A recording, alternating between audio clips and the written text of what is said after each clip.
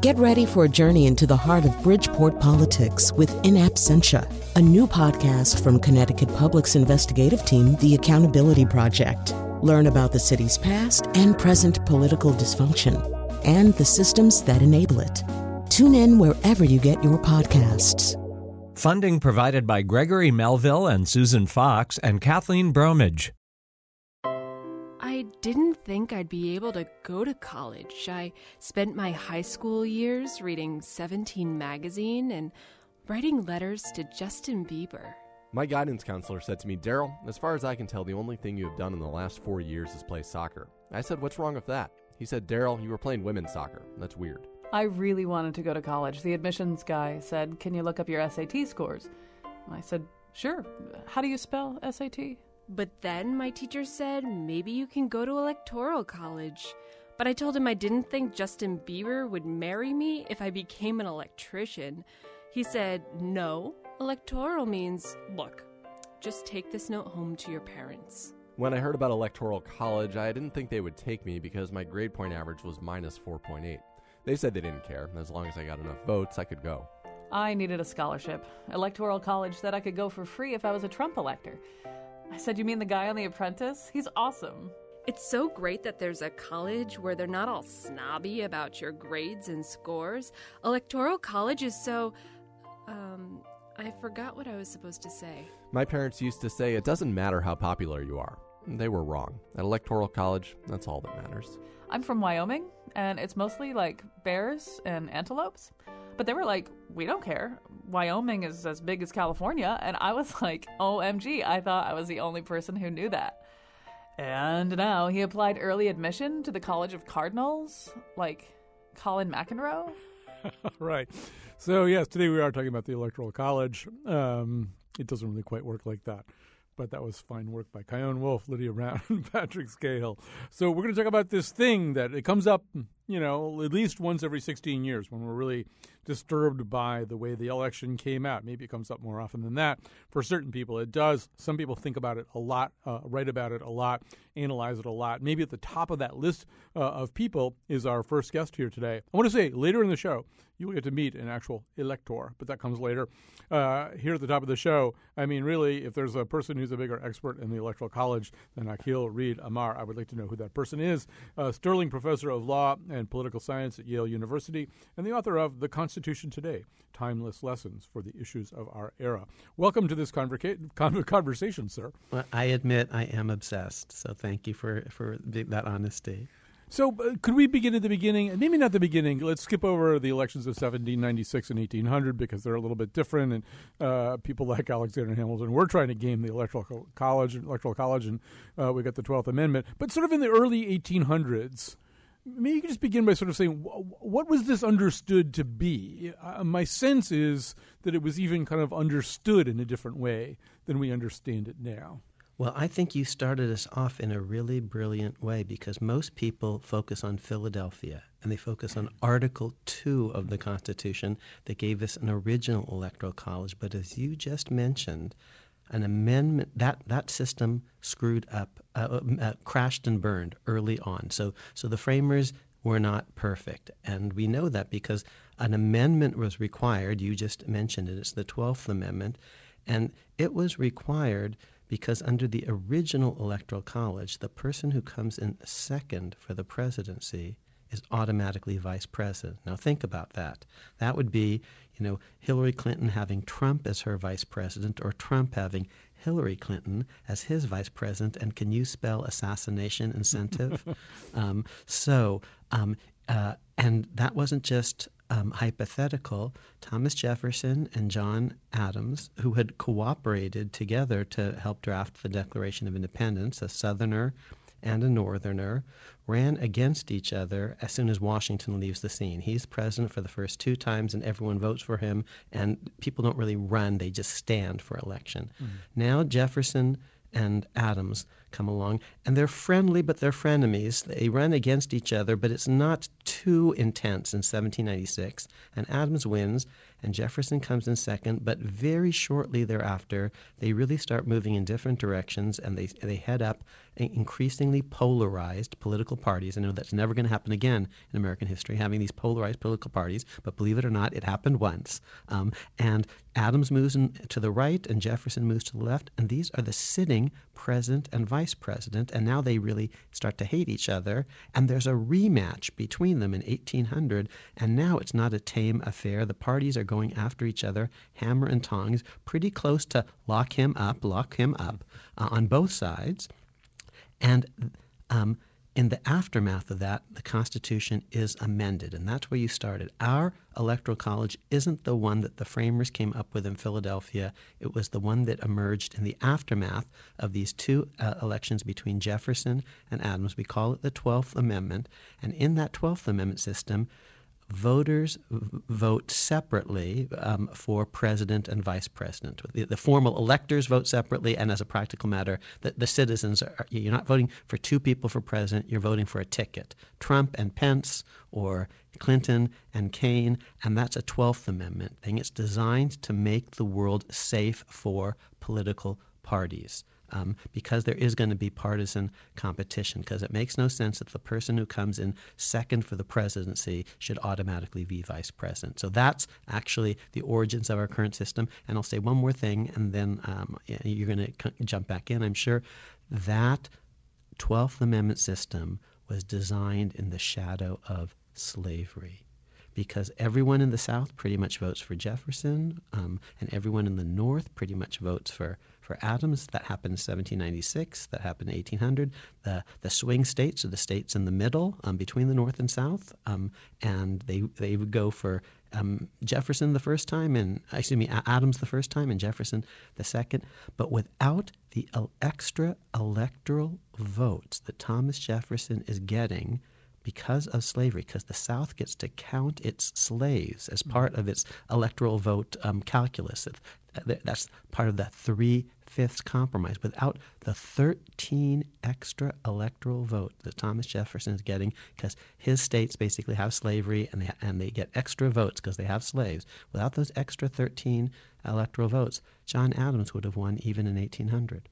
Was there ever the notion that these electors would be persons, men, we should say, men of sagacity, who in fact might say, well, that was a nice try, voters, but in fact, as electors, we have a better plan?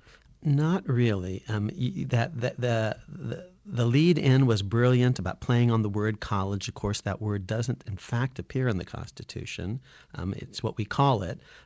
But you and I actually both did go to a college, and presumably we got an education. And if I asked you, name an important member of the House of Representatives over the course of American history, you'd scratch your head because they would Nancy Pelosi or James Madison. People would come to mind. If I said, name an important senator, you could come up with one, a governor, whether it's Sam Houston, or Rick Perry or whatever, Jerry Brown.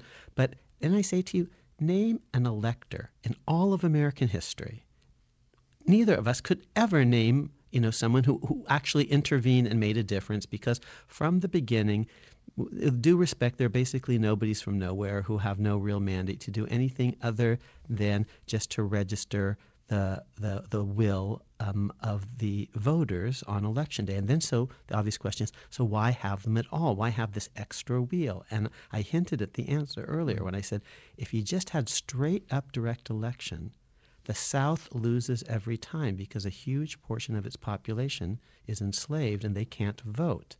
But with an electoral college system in which each state gets a number of electoral votes depending on its population, and you can count slaves as part of that population, although with at 3/5 with a discount, well, that's going to give the South an extra boost in the system, and that's going to explain, for example, why for 8 of the first 9 presidential elections, it's a Virginian who wins, because Virginia's a big slave state. By 1800, way more free people live in Pennsylvania than Virginia. Way more voters live in Pennsylvania than Virginia, but Virginia has more electoral votes. Thomas Jefferson's Virginia, because of slavery. We have the Electoral College for that reason.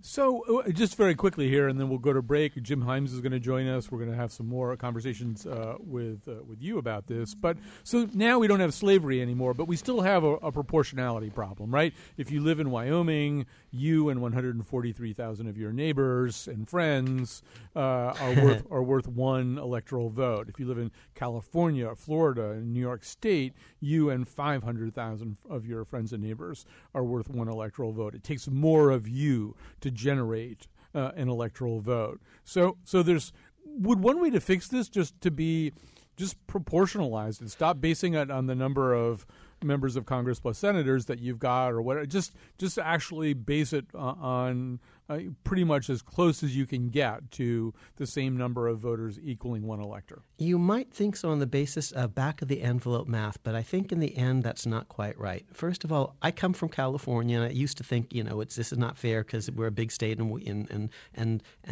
Wyoming gets overcounted because the number of electoral votes is the number of seats that you have in the House of Representatives, and every state has at least one seat, plus 2 senators. And every state, even the small one like Wyoming, gets 2 senators. So you might think it's the small states that are really unfairly advantaged. In fact, it's the swing states and the big swing states, the Ohios, the Floridas, the Pennsylvanias, the North Carolinas.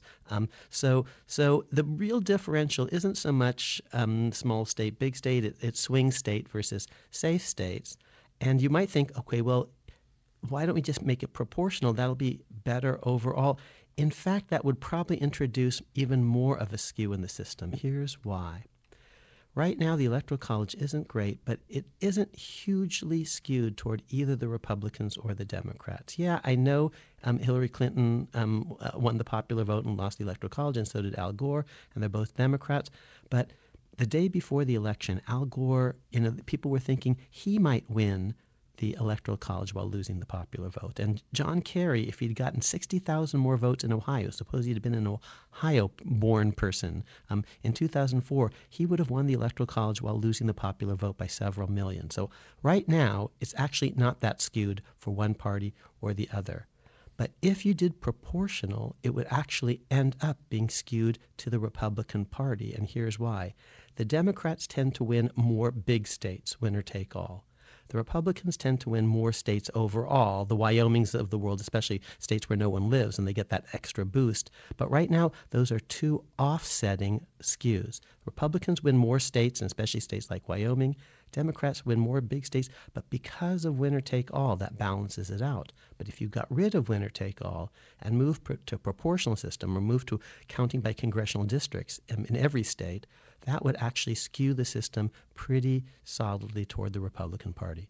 All right, we'll ditch that idea. We've got some other ideas, like the so-called NPV compact. We'll talk about those when we get back. We'll grab a quick break. We'll come back with more of Akil Reed Amar and Jim Himes, our congressman. Electoral College, and they'll meet to stipulate who the voters have selected to be the winner in each state. Now the number of electorates. One of the people who would like the Electoral College to at least behave differently, if it continues to exist, is Congressman Jim Himes. He represents Connecticut's 4th Congressional District in the U.S. House of Representatives. He's joining us by phone right now. Welcome to our conversation, sir. Hi, Colin. Good to be with you. So what are you calling on the Electoral College to do? We should say that this you've caught Trump disease. This initially emerged as a tweet, but flesh it out for us. What is it you want the Electoral College to do? Sure. Well, I think you put it exactly right. The Electoral College, of course, is how we elect a president, and it is a group of people established in the Constitution. Now, and it's people, right? It's not computers. It's not algorithms. It's not, some program that looks at the votes in a particular state and automatically votes the way those votes would indicate. It is a group of people. And if you dive into the people who wrote the Constitution, you see that it was intended to be a body that would guard against somebody who's not qualified. If I can quote Alexander Hamilton in Federalist Paper number 68, who said that it's there to stop somebody who is not endowed with the requisite qualifications for being president to become president. And so my call to be fair, I think he wrapped it and he said that's cause for elimination. He had to rhyme something with qualification. Anyway, continue. Okay. Anyway, and let me be clear about how I feel about what Donald Trump has done. His positions, whether it's building a wall or repealing the Affordable Care Act or his appointments, none of that stuff do I like very much. But that's, of course, in bounds. Those are, I guess, Republican positions. What is not in bounds is trashing the American intelligence community, saying that they don't know what they're talking about, and standing up for the Kremlin. What is not in bounds is constantly putting out, I hesitate to use the word facts, but facts that are incorrect, like that there was 2 to 3 million fraudulent votes in the presidential election. That's just not true. And it's certainly not in bounds to be running a global empire, business empire while you're president of the United States. So those three things at least, to me, and this has nothing to do with Democrat or Republican or ideology, raise serious questions about the qualification of this individual and the loyalties and the preparation of this individual to be president. So I think the Electoral College should do what it is there to do and reflect on whether this guy should be president or not. So, as a structural matter, so what is it? It's 306 to 232. So you'd really need to, to change it, to get him below 270, you'd have to flip around 37 votes, or to get her up over 270, you'd kind of have to do the same thing. I haven't heard a number larger than 20 being kicked around. They call them faithless electors, which I think is kind of a disincentive. Maybe we need a different name, but I don't know. How likely is it that you could get that number, the requisite number? Well, let me say a couple things. I don't think it's very likely. It's never happened before, but I think it's worth thinking about. And by the way, I'm not a big fan of the Electoral College. I kind of think that the people of the United States ought to elect the president. But as long as it's there, and it's there, it should be something more than just sort of this algorithm, which converts votes into a vote. And one other thing, Colin, you said her. It won't make her the president. That's not at all my intention here. Again, I'm not making a democratic argument, and in fact, as a practical matter, the idea that the Electoral College would hand the election to Hillary Clinton, I think, is impossible. But they could choose someone else. They could choose one of the Republicans who ran for president. I guess theoretically they could choose Mike Pence, and I don't agree with these guys on a lot because I'm a Democrat, but they wouldn't scare me. They wouldn't raise fundamental questions with me about the fitness of the individual involved to be president. But you're right, this is probably not a high probability of success gambit, and I also have to acknowledge that it would be unprecedented. The Electoral College has never acted in this way, but it's there, and it's part of the reason it is there is to have the ability to act in this way. By the way, in this case, interestingly enough, when the college was set up, the idea was if a majority of Americans voted in a way that installed somebody who didn't have, in Alexander Hamilton's phrase, the requisite qualifications, the idea was that the Electoral College would overrule the majority of American voters. In this case, they would actually be going with the majority of American voters who, by a margin of 3 million votes, voted for somebody other than Donald Trump to be president. So I guess the follow-up here is, right now you're, I think, as like a lot of people are, talking about the disconnection between how people voted and what the Electoral College is going to do. You're also talking about ways in which, even though Donald Trump ran as a very unconventional and transgressive candidate all the way through the campaign, some of his post-election day behavior seems to fall even below that strange standard that he established for himself. He's even below his own baseline. But but realistically, probably we're not going to overturn the results of the election. Do you have a significant interest either through constitutional amendment or the somewhat easier path of the so-called NPV, that National Popular Vote compact system, of changing this? Or is it just something we do or talk about on those days when we're really upset, like in 2000 or now? I have, as long as I've been doing this, I've said that I would support a constitutional amendment, and it would take a constitutional amendment to get rid of the Electoral College. You could, as you point out, there are proposals that would kind of get you around it.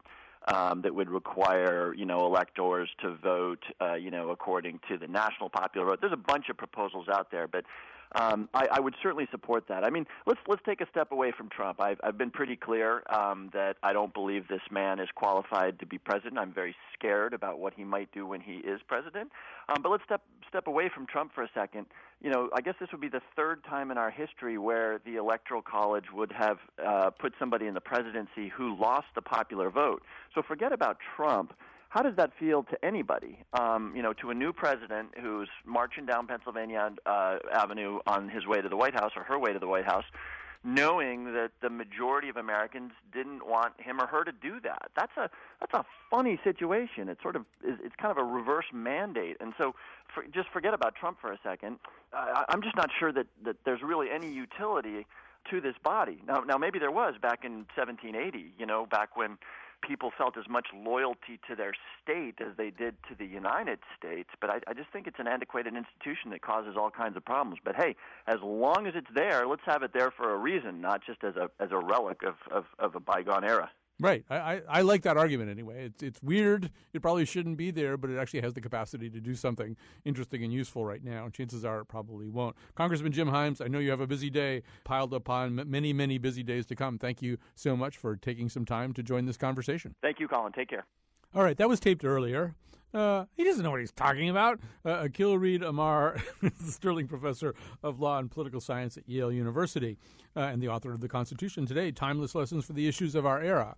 So it isn't really the way it works, right? I mean, you can't just sort of say, well, we don't like the way you're acting after the election. So, I mean, structurally it's possible, right? Is it? So there was some stuff that I agreed with and some not. Let's just go back to the very beginning. He made the mistake that all of us are likely to make, but that you didn't. He started with Article 2, with Alexander Hamilton, with the Federalist 68. That's not the Electoral College system we have. We have a 12th Amendment system. Forget Hamilton. That system failed, and the system that emerged in its place was not about, in general, wise people second-guessing the voters. It was nobodies from nowhere, potted plants, just implementing what the voters had done on Election Day. So then why not just let them vote directly? Because the South loses every time in that world. Thomas Jefferson would have lost, and the South wasn't willing to put up with that. So now the question is, why should we have it today? And maybe we shouldn't. But here's where he's right, and you're right. We have to remember who these electors are.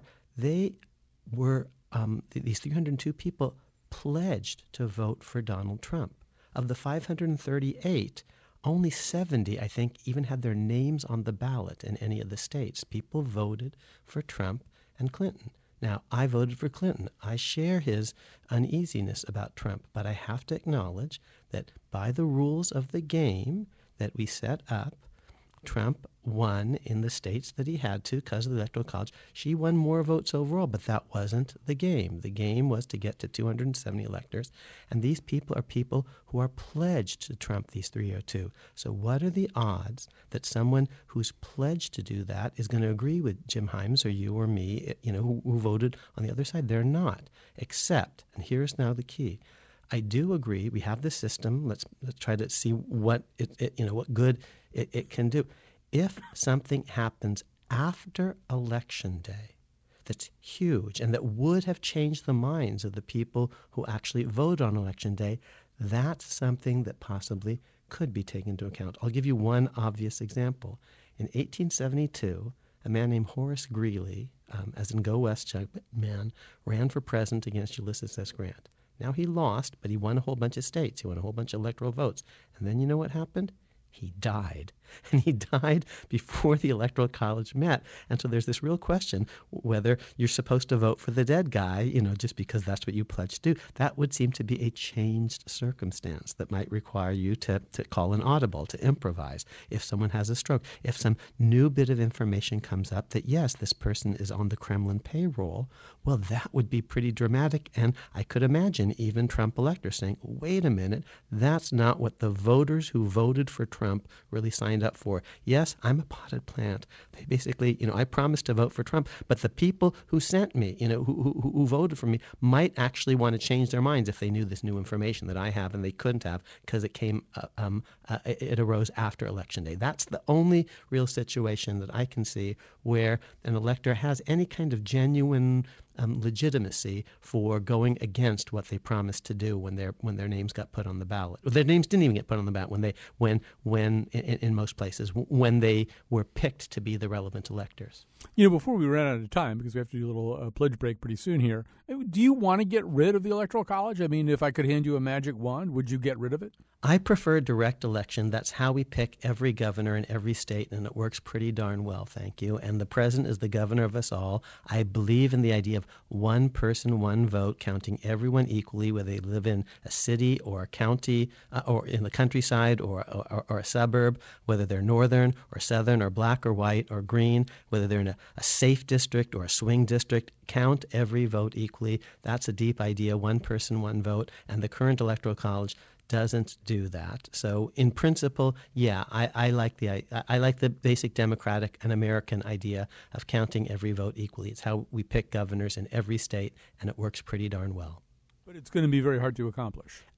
As a practical matter, you might be able to improvise a direct election system without a formal constitutional amendment. The congressman briefly alluded to this thing called, and you did earlier as well, Colin, the National Popular Vote Interstate Compact. It's a weird system, but just in a nutshell, if enough state legislatures choose by law to basically say, for future elections, we're going to give our state's electoral votes to the person who wins the national popular vote rather than who wins more votes in our state. If enough states join that bandwagon, formally you have an electoral college. They still meet in December, but whoever wins the national vote would actually have a majority, would automatically have a majority of electoral votes if the system actually were to get off the ground. So formally, you'd keep the electoral college, but as a practical matter, the game would become winning a national vote rather than winning enough pluralities in enough states. All right. There are some little wrinkles in all that. There are lots of wrinkles. Lots of wrinkles in all that and things that we would have to discuss. But it is sort of a beginning point for a lot of the kinds of conversations that we're talking about right now. Thank you so much to Akil Reed Amar, Sterling Professor of Law and Political Science at Yale University, author of The Constitution Today, Timeless Lessons for the Issues of Our Era. Thanks, Colin. And we're going to go back to 1800, even though Professor Amar doesn't like us to. What would it be like, if Alexander Hamilton did get all mixed up in the election of 1800?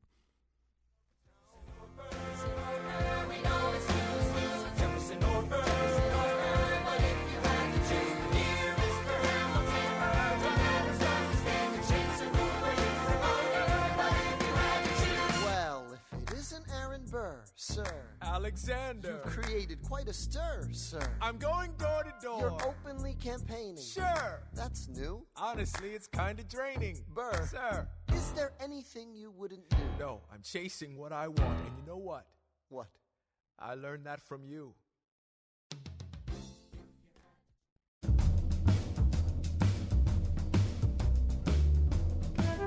306 listeners believe Jonathan McPants produced today's show. 232 believe that I did. Lydia Brown and Patrick Scahill appeared in our intro, and the part of Bill Curry was played by Jill Stein. Keep up with our doings by liking the Colin McEnroe Show page on Facebook. On tomorrow's show, polyamory. And now, back to Colin. No time to explain that. Brace yourselves is all I can say. All right, so joining me in studio now are Michael Fotos. He lectures at Yale and is an assistant professor in the public policy graduate program at Trinity College. And Barbara Gordon, who was elected on November 8th. You elected her as one of Connecticut's slate of 7 Democratic electors. She will place her vote next Monday at the state capitol in Hartford. Barbara, I'm going to begin with you. Barbara Gordon, by the way, is I personally have borne witness to 3 generations of Gordon greatness here in the state of Connecticut, and certainly no one familiar with the Democratic Party in Connecticut is not familiar with Barbara Gordon. But this is the first time you've been an elector, correct? Yes, it is. It's an honor. What did you have to do to get this? I did lobby. I lobbied my town chairman. I lobbied the state chairman. I mentioned how many years, and I will not mention it here. I have been very, very involved in politics since actually I was 17 years old in Hartford. And so I was not able to go to the national convention, but I wanted to be part of what I thought was going to be a very historical first woman president. Well, so much for that. But so on Monday, what do you actually do? What happens on Monday? Well, it's a lot more ceremonial than I ever thought. We meet in the Secretary of the State's office. We have a very formal photo taken. There are a couple of things we need to sign, apparently, and then we are escorted into the Senate chamber by the foot guard. And at that point, I gather we all sit at a table and literally sign our vote. Mm-hmm. Do you get anything? You get a certificate, right? You get something, I think. Yes, oh yeah. Yeah, but you don't get like tote bags or hats or anything like that. Probably. Yeah. I was an elector, and all I got was this dumb Trump presidency T-shirts. All right, so you wanted to do this? Why? Just because it's sort of part of being?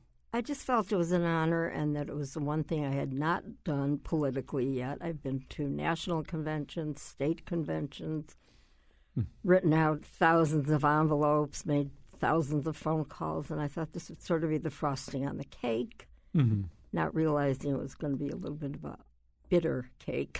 Well, we should say you were a Clinton elector. If Trump had won the state, you'd be at Pilates class on Monday, right? I mean, there'd be nothing for you to do on Monday. Exactly.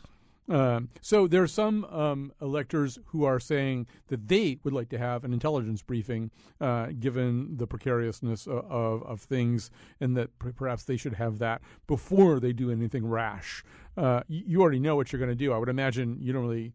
I mean, it might be fun to have an intelligence briefing, but I don't think it's going to change what you do, right? No, definitely not. So did you sign a letter anyway, just saying, yeah, sure, give us one?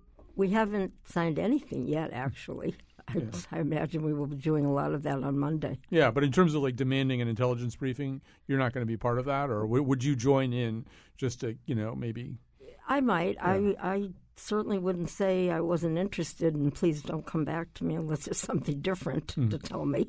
No, obviously this isn't really an opportunity for you right now. Can you imagine being an elector and being a so-called faithless elector? Could you imagine circumstances under which you were sent up there to having been chosen as an elector for candidate X, deciding that candidate X was a cuckoo bird and voting for somebody that you had not been elected to vote for? Can you imagine doing that? I cannot. No, I really feel sorry for those who probably do feel like changing. Yeah. But are under a lot of pressure. So, but you can't imagine. In other words, I guess what I'm asking you is, is that because you take so seriously the notion that you are essentially bound, at least by the sentiment of the voters? Absolutely, and it's my own personal. I always say I bleed blue blood as a Democrat, and I can't even imagine changing. All right. So, Michael Fotos, I want to get you into this conversation here. You have written about this whole question, and you've got sort of three different arguments for why the Electoral College is basically an okay thing. So let's talk about those. One of them is kind of geographic in nature, right? You can sort of even look at this election, and I think you point out that Hillary Clinton basically ran the Acela corridor plus California, and then there's sort of a lot of red in between, and that maybe there's an argument for saying, well, the Electoral College, it sort of at least makes sure that geographical regions get into play. That's correct, Colin. I think there are two reasons why you want to have geography, or what used to be called section in the early years of the Republic, involved. And the first one is that the coast, the United States is a maritime nation, and there's a natural inclination for coastal elites to look eastward or westward for their economic and political rewards. That leaves the heartland behind, and I think we're in an era where the consequences of that, of ignoring the heartland, are really apparent. If you go out to the Midwest and you could imagine growing up in a mill town in the Ohio Valley like I did, and every time the president gets the red carpet treatment in Beijing, another mill in Huntington, West Virginia closes.